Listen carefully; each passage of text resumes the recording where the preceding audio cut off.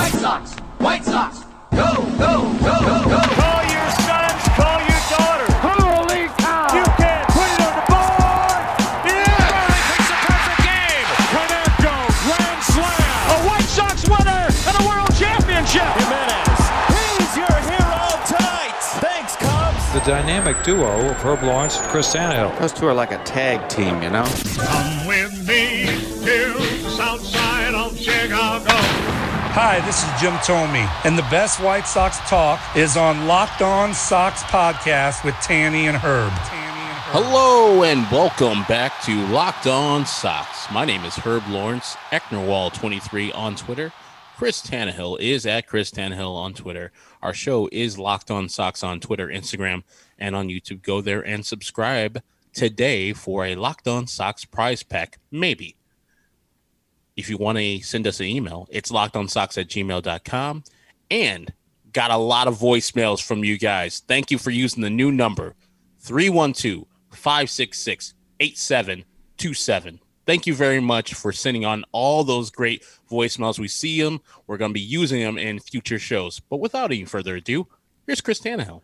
Hey, Herb, it's episode 191 here today, and we're doing Crossover Wednesday here on the Locked On Podcast Network. We're going to talk with Chris Castellani of Locked On Tigers. It's Tiger Day here, and it's certainly a team with a lot of young talent, a team, they're creeping on a come-up. How close are they? Will they be a thorn in the White Sox side? We'll ask Chris about that. We'll ask him about Nomar Mazara, who is there now. We'll talk about this young pitching staff and about Miguel Cabrera and how he's viewed in the franchise at this point in his career. So, yeah, a lot of voicemails. We'll probably get to maybe on Friday. I think we'll do a Friday show where we let it loose and hear some of our favorite people check in and get to hear their voices. I think that'll be fun. So, without any further ado, here's our conversation with Chris Castellani of Locked On Tigers. The one thing, I mean, as you're a Tigers fan and host of Locked On Tigers, I always say this, and people think I'm joking. I don't mind the Tigers, and I don't mind Tigers fans. I think we regaled the story last year when we went up to Tiger Stadium or Comerica and had a good time, or it was 2012, and had a good time. The fans were very nice, and so it's good to talk with Tiger fans. Is the rough exterior that Detroit gets and the hate that Detroit gets, the people, they're beautiful people. Well, thank you. Look, we as passionate as we are, I've never viewed Detroit. The only hate that Detroit fans seem to have is at each other, but in terms of outside circles, I think, in general, the fan base is usually pretty welcoming, at least in terms of the pro sports. And what we are wondering here as White Sox fans, we know the Detroit Tigers are going to give us problems this year. The one thing that I want to start at the crossover with is I keep on hearing about big-time prospects, Spencer Torkelson, and I don't know. There's reports out from camp that maybe not this year, maybe next year. What's up with that guy? Because I look at that guy as when he comes up, Detroit's on the upswing, and they're coming for the White Sox title. Yeah, I don't think we're going to see him this year. I think we've seen over the last several years with service time manipulation, and I think that it has allowed the organization to keep a lot of these guys down pretty much until they're completely ready. I mean, it's similar to the principle that the Dodgers have, where everyone always is shocked when Dodgers prospects get called up and start hitting or start dominating right away. It's because they keep them down in the minors forever. I think the Tigers are kind of abiding by a similar principle. Torks also struggled quite a bit in spring training.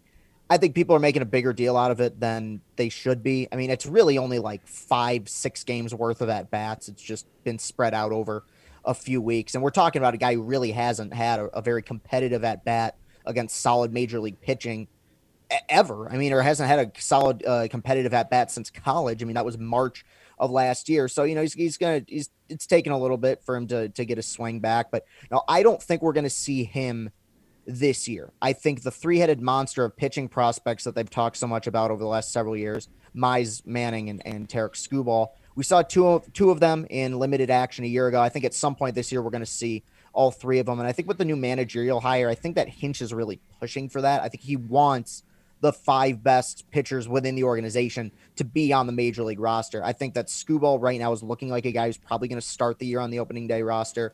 Mize and Manning will get called up at some point. Manning will probably be the last one called up because of service time manipulation. But yeah, we're going to be seeing of the big 5, which is 3 pitchers, Riley Green and then Spencer Torkelson.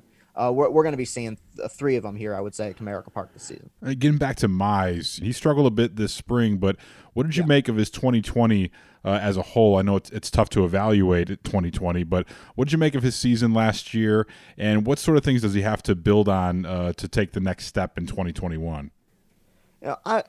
I was disappointed in the way that all fans are disappointed. I think to a certain extent we've been spoiled here because the 2 big rookie pitchers of my lifetime were Verlander and Michael Fulmer, 2 guys who didn't miss a beat, who just came to Detroit right away and were rookies of the year and all-star caliber pitchers. 99% of the time, it's not like that. I mean, a prime example is what you guys had to go through with Lucas Giolito. The guy was every 5th day the worst starter in baseball in 2018. Completely turned it around. He's an all-star. He's an ace now. At this point, I gave him basically a mulligan for last season because in an ideal world, and I was happy they called him up when they did, but in an ideal world, he would have gotten 10 to 20 starts down in AAA, and they would have gotten him called up because of no minor league season. That was out of the picture, so they called him up. What was troubling to me last season and what has been troubling to me in the spring so far has been he's had an issue that he's never had in the minor leagues, which is issues with command. I mean, the reason he went number 1 overall was because it's so rare that you get a pitcher out of college whose stuff is as polished as his was. He wasn't a project. He was a guy who could consistently throw 4 or 5 different pitches for strikes. And yet he came to the majors last year and was struggling with command. He struggled with command in spring training so far. I mean, look, the stuff is excellent. And it's the thing that I've said for a long time.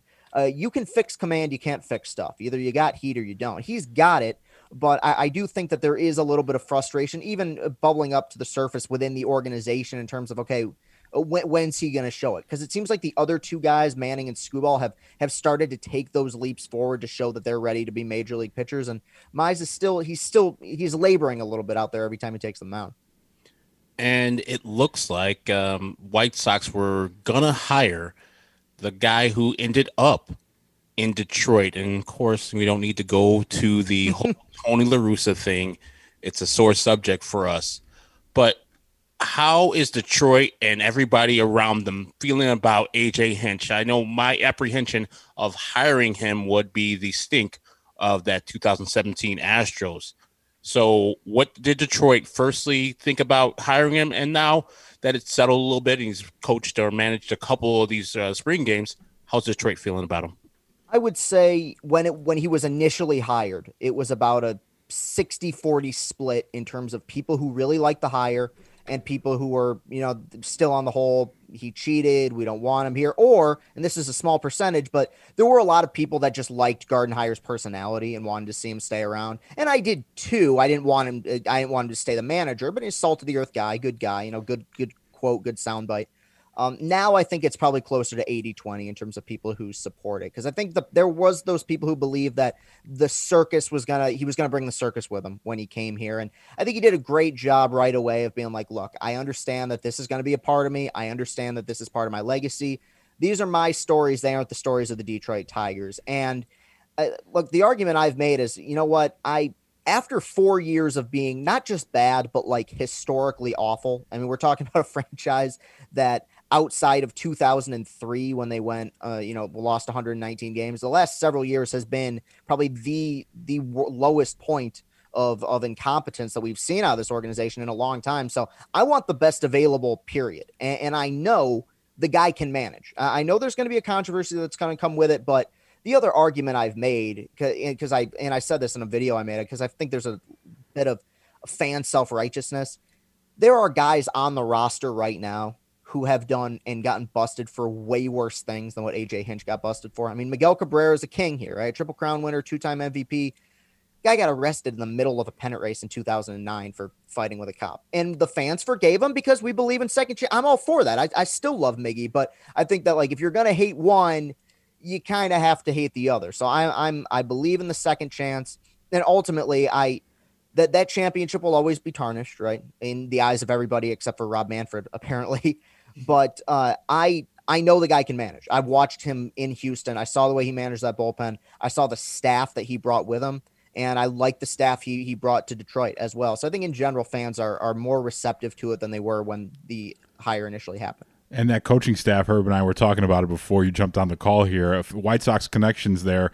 Juan Nieves is the assistant pitching coach. Mm-hmm. Juan Nieves was here forever, one of Coop's right-hand guys. And Josh Paul, the quality control coach. So that's funny if you're looking for a Sox connection there. But getting back to Miggy, like, you know, you're talking about an all-time great, like you said, and, you know, he's just been there forever, it seems like. And I'm wondering, how does the fan base view Miguel Cabrera here as he's clearly, like, on his way out? I don't know if it'll be this year or maybe next year, but what do you see when you see Miguel Cabrera? Well, I'll tell you what, man, it's not going to be either one of those years because they got him locked up for 3 more years, and he's going to see this thing through to the end. And so, I mean, he's going to go to the very end here, buddy. But no, I think in general, fans... Look, whatever frustration we have, a lot of it's disappointment because we know this guy at his peak was as good as anyone we've seen here. You know, I think it was Pujols in the NL and him in the AL for a long time. I mean, there was nobody better. And he was one of those rare hitters that had like a prime within a prime where he had 12 or 10 years where he was one of the best. And those 2 years, the Triple Crown year and the year that followed, where he was just on another plane of existence from everybody else. And if he wouldn't have gotten injured, who knows what he could have done. So, I mean, that's where the disappointment comes in. Whatever anger people have is mainly aimed at the contract. I mean, if there's a reason why you're seeing, Luis Robert get an extension before he plays a game in the major leagues, or you're seeing the Acuna extension, it's because teams look at the contracts like what the Tigers gave Miggy, and they said, we can't have that. We can't give a guy in his mid-30s a 10-year deal and pay him until he's 43 years old. So there's anger at the contract. In terms of expectations, my belief is he should do what Joey Votto has admitted to doing, and that's sell out for power at this point, because Miguel Cabrera has never, as great of a hitter as he was never paid to hit singles. And you look at the batting average, it's still fine. I mean, it's still in the upper 200s at points. It has hit the low 300s. But I think at this point, his goal should be trying to lift the ball. They're trying to get more extra base pop. And I've put the baseline. If he has an 800 OPS or above, I'm calling it a successful season. You can work with that. Anything below that, it's just, another reminder that this is a guy who, because of injuries, is well past his prime. But I think in general, the fan base, it's going to be one of those things. Everyone may be frustrated now, but the second he calls it quits and steps off, Comerica Park for the last time, everyone's going to stand up, cheer, and cry, and they should. He's been unbelievable here. It's bittersweet. Unlike Konerko, you don't have that closure where Konerko won you guys a championship in 2005. He was part of the greatest White Sox team of all time. Miggy was a part of some of the most talented teams in Tigers history. But the same way that we view the Verlander era and JD Martinez and Max Scherzer, there will always be that, but because he never won a title. But in general, the fan base still loves him and adores what he did here. We'll take a quick time out, and on the other side, we'll find out who will be the thorn in the White Sox side in this Tigers lineup. Back after this on Locked On White Sox. This episode of Locked On White Sox is brought to you by our friends at Built Bar. We've been telling you guys about Built Bar, the best tasting protein bar on the market for a while now. Built Bar is the amazing low-calorie, low-sugar, high-protein, high-fiber, amazing-tasting protein bar with 100% chocolate on all bars. And now it's time to find out which Built Bar is the best. It's Built Bar Madness, folks. And just as a quick aside, I think Built Bar is trolling my partner Herb. He mentioned on the show that he doesn't like coconut as a flavor in general in his life. So he gave me his surplus of coconut Built Bars. So now I am sitting on all the coconut Built Bars I could ever ask for, and I love it. But today's matchup is coconut almond versus peanut butter brownie. So I stand for coconut, so I'm going to place my vote for coconut at BuiltBar.com. You should do the same. Place your vote, and you can go to BuiltBar.com and follow them on Twitter at @bar_built for the latest matchups, new flavors that drop. I'm always checking to see what flavors they got cooking up in the lab so I can get my order in and don't miss out on these rare flavor drops. And remember, do what I did. When you place your order at BuiltBar.com, use our promo code LOCKED15. We have a new promo code. That's LOCKED15 for 15% off your next order. Head to BuiltBar.com and make sure to check back to see who won today's matchup and who will become the best tasting protein bar. Betting on baseball doesn't have to be a guessing game. If you listen to the new Locked On Bets podcast hosted by your boy Q and handicapping expert Lee Sterling, get daily picks, blowout specials, wrong team favorite picks, and Lee Sterling's lock of the day. Follow Locked On Bets podcast brought to you by BetOnline.ag wherever you get your podcasts. As I look at the Tigers lineup, I see, of course, familiar faces, Jonathan Scope on the lineup, and then you guys got Robbie Grossman to play left field for you guys. Yeah. But if we talk about people that I see all the time and wonder why they're not on the major league roster, or at least not projected to be starting, I look no further than former White Sox Mike Cameron's son, Daz Cameron. What's going on with him? I see his stats. He's been in the major leagues for certain, cups of coffee throughout the last couple of years. Is Daz Cameron the projected high prospect that he was in Houston and then traded over to Detroit? Is he finally going to put it all together and be on this starting club? The short answer, I would say he won't be on the starting roster. No. I think that the Verlander trade, we've known for about, we knew after Verlander won the Cy Young or won the World Series in 2017, it wasn't going to be a trade we were going to win, but it is, with each passing day, becoming one of the most disastrous in recent memory. Franklin Perez has pitched a total of 20 innings with the Tigers organization in 3 years, and his fastball yesterday peaked at 90 miles per hour when he pitched. Jake Rogers was a catching prospect who was called up in 2019 and had a OPS of 493. And Daz Cameron, I think in general, was viewed as the player in that trade, maybe with the highest ceiling. Obviously the pedigree coming from a baseball family, a lot of speed, a lot of power. It felt like there was something he could work with, but had a very disastrous year in 2019 in AAA. They wanted to call him up in 19, but because of the performance, they couldn't. He wasn't hitting well enough. Made his debut a season ago. You can see in glimpses why he was so highly touted when he was drafted. He has incredible speed. When he hits for power, he does hit for power. He just hasn't found a way to put it all together. They're still holding out hope, and he will get major league action this year, and he should, because you might as well give him another shot. But I think his star is fading a little bit in terms of how they view him within the organization. And they've tried out several guys. Derek Hill was a huge center field prospect that they took in the first round a few years ago. He just got optioned to AAA today. Cameron also would arrive to camp late. I don't know if it was a COVID thing. I think he had COVID last year. He's another one of those bubble guys where you're waiting for him to show you something, and they're going to continue to be patient. But it's been frustrating watching his development because the tools are there. He just hasn't put it all together. There's a lot of talent, a lot of high upside guys when you look up and down the roster, but a lot of lottery tickets too. And one of the things I look at with this team, we mentioned it earlier at the beginning, but this pitching staff, I look at it as a whole. You got Boyd, Skubal, Mize, Fulmer, Turnbull, and the acquisition of Jose Urena, who we talked about on our show, like that would be a good guy for the Sox to pick up for that fifth spot.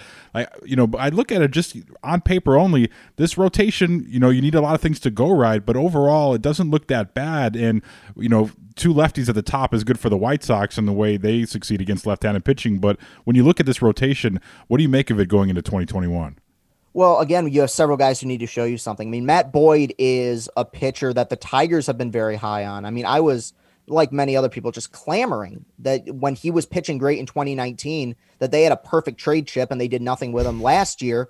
Not just against you guys, against pretty much everybody. He was poor. We're talking about a guy who had an ERA close to 7 a year ago, and I wish I could call it a blip in the radar, but you look at the numbers in the second half of 19, his ERA was over 6. So but the tools are there again. He strikes out a lot of batters, which makes you believe, okay, there's something he can work with, but he's pushing 30 at this point. So he's got to show us something. Spencer Turnbull is viewed to have the highest ceiling of anybody within this rotation. Great stuff. his issue will be strike throwing and command. He walked a whole lot of batters last year, but when he's on, he's very good. And I think he's still really young. That's another kind of diamond in the rough that I think the Tigers believe they have. Michael Fulmer, with the way he's pitched, I don't think is going to end up making the team out of spring training. I think Julio Teheran will probably make the team over him. Teheran, who was awful last year with the Angels, but has come on a bit in spring training. Last year, his fastball velocity was down several miles per hour from where it was in Atlanta. It's back now. It's 92, 93, kind of where it was when he was making all-star teams with the Braves. Not to say that he's going to repeat that success, but Fulmer wasn't good in limited action last year. He has not been good in spring training so far. And I think Skubal will probably start the year on the opening day roster as well. We'll see. We'll see with that. If not, he'll get called up soon. I think Urania is another one that Chris Fetter, I know, single-handedly picked out. He wanted to see if he could do something with him. So one of those guys, I bet at some point, most likely Urania might be moved to the pen to make room for one of the younger guys. And if somebody pitches well on a 1-year deal, then you have a good trade chip to use at the deadline, because I don't think this team is going to be buyers. So it's a rotation with a high ceiling, because if Boyd returns to first half of 2019 form, if Turnbull becomes the pitcher that we believe he can be, if Teheran turns back the clock, and then maybe they're working with something. I think there's a higher ceiling on the pitching staff than there is with the hitting core, but there's still a lot of question marks. You just mentioned the Chris Fetter guy. Yeah. And that's another guy that the White Sox were looking to hire, but of course he did not go to the White Sox. He went to Detroit, and he was very highly sought after. I think he was a coach at a University of Michigan. He was at U of M. He was their pitching coach there, and when they made a run to the College World Series, and I mean, I don't know a ton about college baseball, but I know that you don't make the College World Series in the Big Ten. You sure don't do it at Michigan. And I watched every game of that run, and what was fascinating about it was that it wasn't fluky. Like, they did it with really great pitching. And it seems like him and Hinch are kind of in perfect lockstep in terms of how they use the video data, how they go about analytics and sabermetrics. I'm really excited about that hire. I know the White Sox wanted him. I know the Yankees wanted him when they went out. They went and got Blake instead. There were a lot of people who felt like him and Garrett Cole would have been a perfect match. So I think that was even more so than the Hinch hire is one I'm really excited about. Yeah, do you hear reports out of Florida that he's already doing some work with these pitchers and changing some mechanics and some things that they might not have been working for them in the past? Well, I think when you have a lot of young prospects, you have these guys have a tendency to be throwers and not pitchers. You know what I mean? Guys with great raw stuff and firm fastballs, but they're a little bit erratic. I think you're seeing with Spencer Turnbull especially.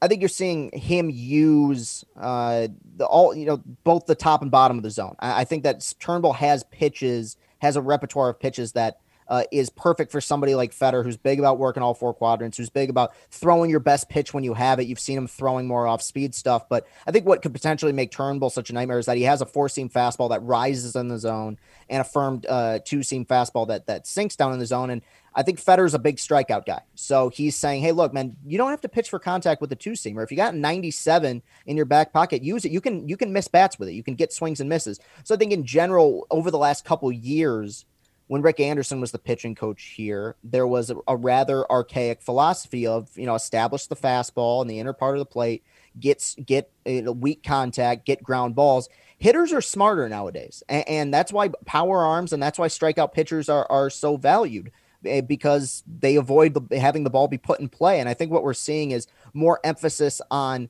just general strike throwing, which is obviously always a good thing, but more emphasis on trying to miss bats, because I think that's something that's really been missing from the pitching staff over the last few years. When your team is in a transitional stage, most games are lost in the bullpen, and that sort of goes along with the territory.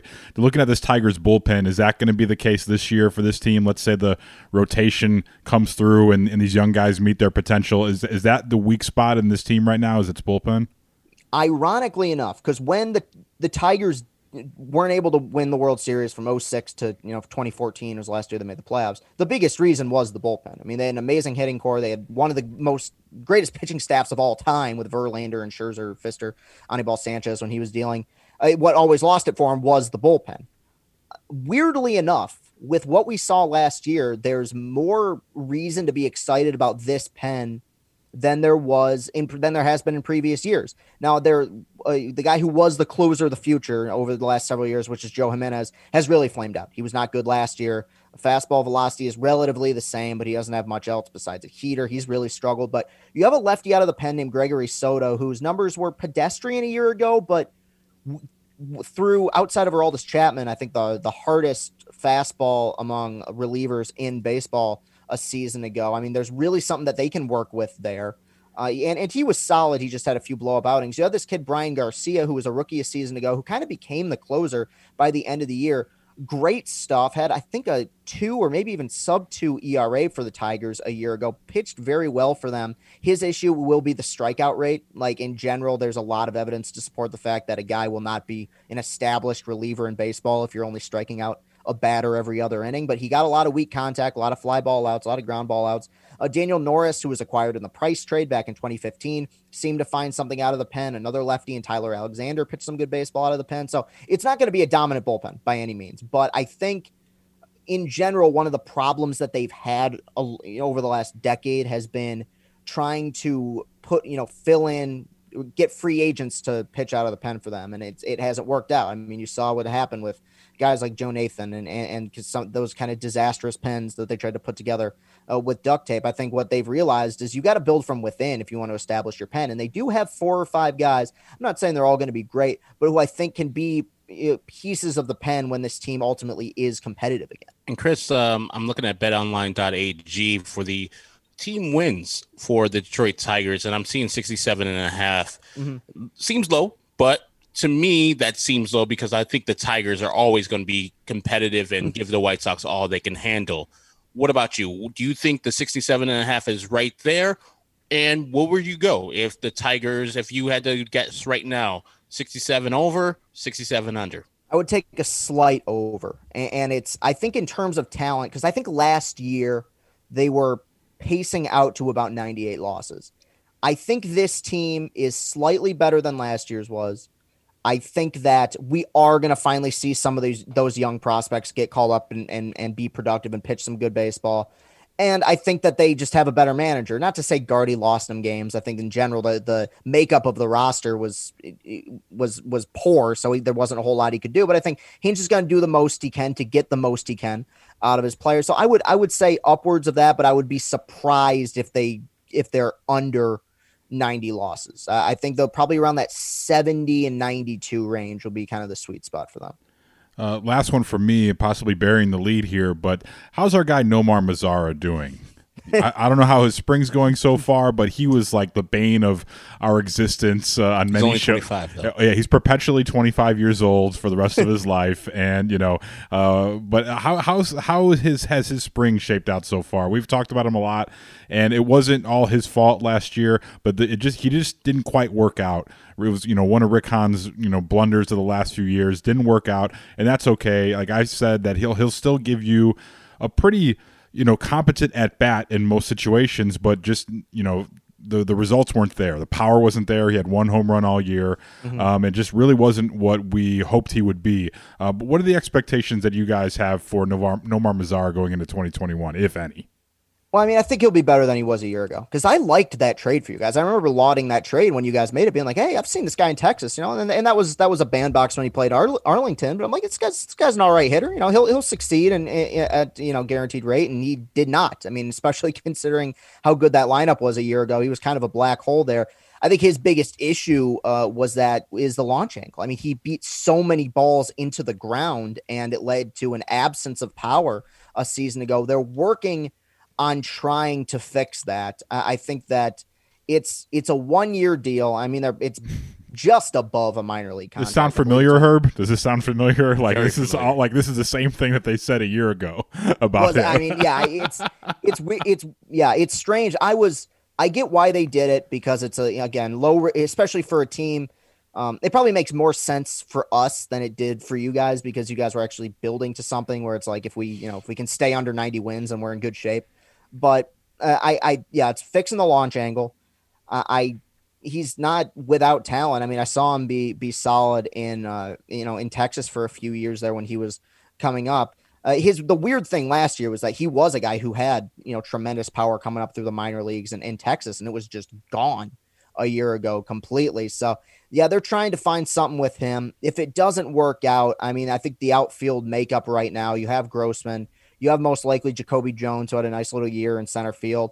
You have a guy on the bench that they're really high on in Victor Reyes, who's been so-so over the last couple of years, but he was a Rule 5 pick that they believe is just this hidden gem and have felt that way for several years. So if he comes up and flames out, I think they might have a quick trigger on him personally, but I wasn't happy with the signing because the guy had like a 500 something OPS last year, but I got the logic behind it. The idea that maybe it was just a down year and he'll kind of, not regress, but go back to the mean in some ways. Yeah, he entered the summer camp. I believe he had COVID, and it was just, late start at the season, maybe expectations, and we saw what COVID did to Yoan Moncada. He was just never quite the same. And so maybe like a fresh start elsewhere. And also, you have the expectations in the fold in Chicago for him. And maybe it was just a bad, it was a perfect storm of bad things that were going against him. So he's one of those guys, we all, exactly what you're saying right now is what we said a year ago. Like, yeah, I could totally see if he hits and he pans out. As a former top prospect, and he certainly looks the part, but yeah, just fixing that launch angle was a problem. But, in fairness to him, he gave the Sox some of the best at-bats overall in that wild card series against Oakland. Like, he famously, struck out looking to end the season against Liam Hendricks, who the Sox acquired later on. But, he gave him fits, and, so I hope it works out for him, because you definitely see the talent is there, and I think maybe just wrong place, wrong time for Nomar with the White Sox last year. And speaking of the Oakland A's, and we're talking about that series, the Tigers picked up Robbie Grossman this offseason, their big splash on the offseason pool. When we're here on Locked On Sox doing our post game after a Tigers loss, who will be the main offensive culprit for that loss for the White Sox? Will it be Robbie Grossman, or are we looking more of a Nico Goodrum or Isaac Paredes, who I heard for years? Who I'm actually going to go with a bit of an outside choice, but I believe that Jeimer Candelario's resurgence in the latter part of last year actually wasn't a fluke. I think when you look at the batted ball data, he had, the exit velo was great. He was a difficult prospect to gauge because he was good when the Tigers acquired him. And there was a lot of evidence to support that somewhere in this guy is a really good major league hitter. He saw more pitches than almost any hitter in baseball, which makes you think, okay, the guy's patient at the plate. Last year, he cut down on that because I think one of his issues was that he wasn't aggressive enough. Now, despite the fact he's still drawing walks, was hitting for power a year ago. I mean, I believe we had the average over 300, was definitely this team's best hitter a season ago. I think that's going to stick. I think he's going to be probably their best hitter this season. I like Jonathan Scope a lot, and I liked the fact that they re-signed him, but he rarely ever walks. He hits a lot of home runs. But yeah, I think Jeimer's probably going to be by the end of the year. I like the idea of him kind of sticking around here and being one of the key pieces of this baseball team. Chris is a nice guy, but he's got to have some hate in his heart, right? We'll find out which team he hates the most coming up, and we'll preview tomorrow's episode here on Locked On White Sox. Locked On White Sox is brought to you by BetOnline.ag. BetOnline is the fastest and easiest way to bet on all your sports action. Football's over, yes, but NBA, NHL, MLB futures, and college hoops, they're all in full swing.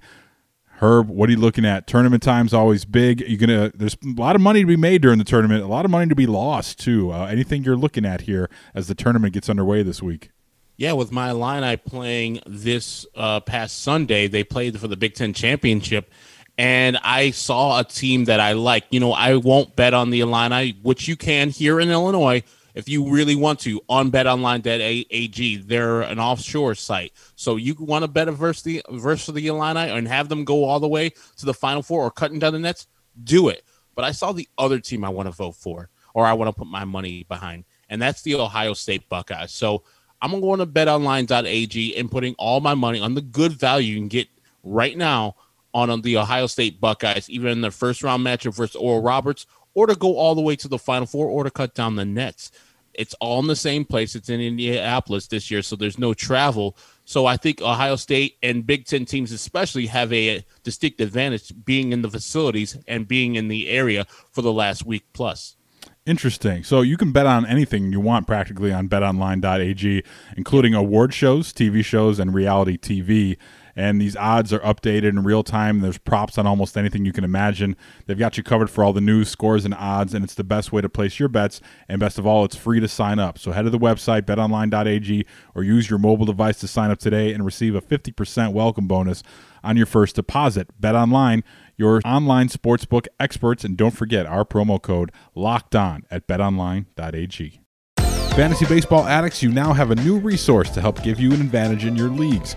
Locked On Fantasy Baseball is a daily fantasy baseball podcast hosted by veteran fantasy analyst Scott Cullen, who uses data and nearly 2 decades of fantasy baseball experience to offer the strategies and waiver wire pickups that lead to league wins, season-long fantasy, dynasty leagues, DFS. Locked On Fantasy Baseball covers it all. Subscribe to Locked On Fantasy Baseball wherever you get your podcasts. My rankings for the teams in the division, and from the team I hate the most to the least, the Tigers on the least part. They're the bottom part because of the great reception we got from them. And really, I've had great interactions with Tigers fans too. So it's like Minnesota, of course, 100% number one. The Twins, the Royals, number two, because somehow, some way, even this year, I think the Royals are down. They're still going to find a way to beat the White Sox. And, Heath Philmeyer sucks still. And so does Brad Keller. I hate him. And then it's the Indians, and then it's the Tigers. What about yourself? The other 4 teams in the Central, where would you rank them from least to most hated or most to least? I don't dislike really any of them, but the one, it still bothers me. And this is because I'm petty. It bothers me that the Royals with their core won a World Series and the Tigers didn't, because those teams were pests. Because you look at the teams the Tigers built, you're looking at Cy Young winners, MVPs. They had 5 All-Stars in 2013 and a team that had Alcides Escobar leading off for him and won a World Series, with starting pitchers that went 3 1/3. So that one always gets under my skin. And they were a great team. It's just like they are always the outlier to me of like, how in the world did that happen? Number 2, it's tough. Number 2, I would probably have to put you guys number 2 solely because of what you guys were doing to us last year with Tim Anderson ruining both Mize and Skubal's debuts. It was amazing. I'm standing up out of my couch being like, all right, guys, here, Skubal's debuting for the Tigers, first pitch gone. I think the next couple nights later, Boyd pitched, first at bat, second pitch, gone. So it'd probably lean towards that. And I love watching them, but I hate playing against them because that lineup is so brutal. And not only are they brutal now, I know how brutal they're going to be in a few years when Robert comes into his own and Moncada's healthy again. Number 3, I would probably put the Twins. Actually, you know what? No, I'm going to flip those 2 because I just reminded myself of the 2009 play-in game where they broke our hearts. So I'm going Twins 2, you guys 3, and then I'm going to go Cleveland 4. I have a lot of respect for what that organization did over the last several years, and in our prime, we won divisions because we went 13-4 against Cleveland year in and year out. So like I can't exactly knock them necessarily. So that would probably be my order. Is Victor Martinez getting hit somewhere off of Chris Sale? At some point, yeah. I don't know. No one's heard from Victor since he retired, but I'm sure if he came out, I'm sure he could probably slap a few seeing eye singles off of him if he wanted to. God, that's the guy that I hated the most, and didn't really hate the guy. I hated because he would kill our best player. Yeah, were they cheating, Chris? Was there cameras out in center field there? That's what Chris Sale always alleged. I don't know. I remember I was a freshman in college when that happened, and I remember asking around, being like, "What's he talking about?" And you know what? It's funny because when the Astros stuff broke, I remember somebody posted a meme being like, "Don't forget the original cheaters," and it was a meme, a still image of Chris Sale doing the goggles motion about that. I don't know where that came from, but yeah, that was one of my favorite Tigers moments was that when Sale during that season when he was rolling. All right, that's Chris Castellani from Locked on Tigers, and that was a lot of fun, Herb. I feel like I know more about the Tigers than I did going in, and that's a good thing. Yeah, it was really great to talk about the Tigers, but tomorrow we're going to have him ask the questions to us about our favorite team, the Chicago White Sox. So make sure you tune in for that episode, as it will be a lot of fun as seeing an outsider's view of the White Sox, especially a guy that knows the division and doesn't hate us as the other teams do. So it'll be a very fun time to listen to what Chris has to say and ask us the questions that a Tigers perspective would have. So tune in for that. That is Chris Tannehill at Chris Tannehill on Twitter. My name is Herb Lawrence, Ecknerwall23 on Twitter. Our show is at Locked On Sox, both on Twitter, Instagram. And if you want to go to the YouTube channel, it's there, Locked On Sox. Maybe you can win a prize pack if you are subscribed to our channel there. And keep on sending those voicemails,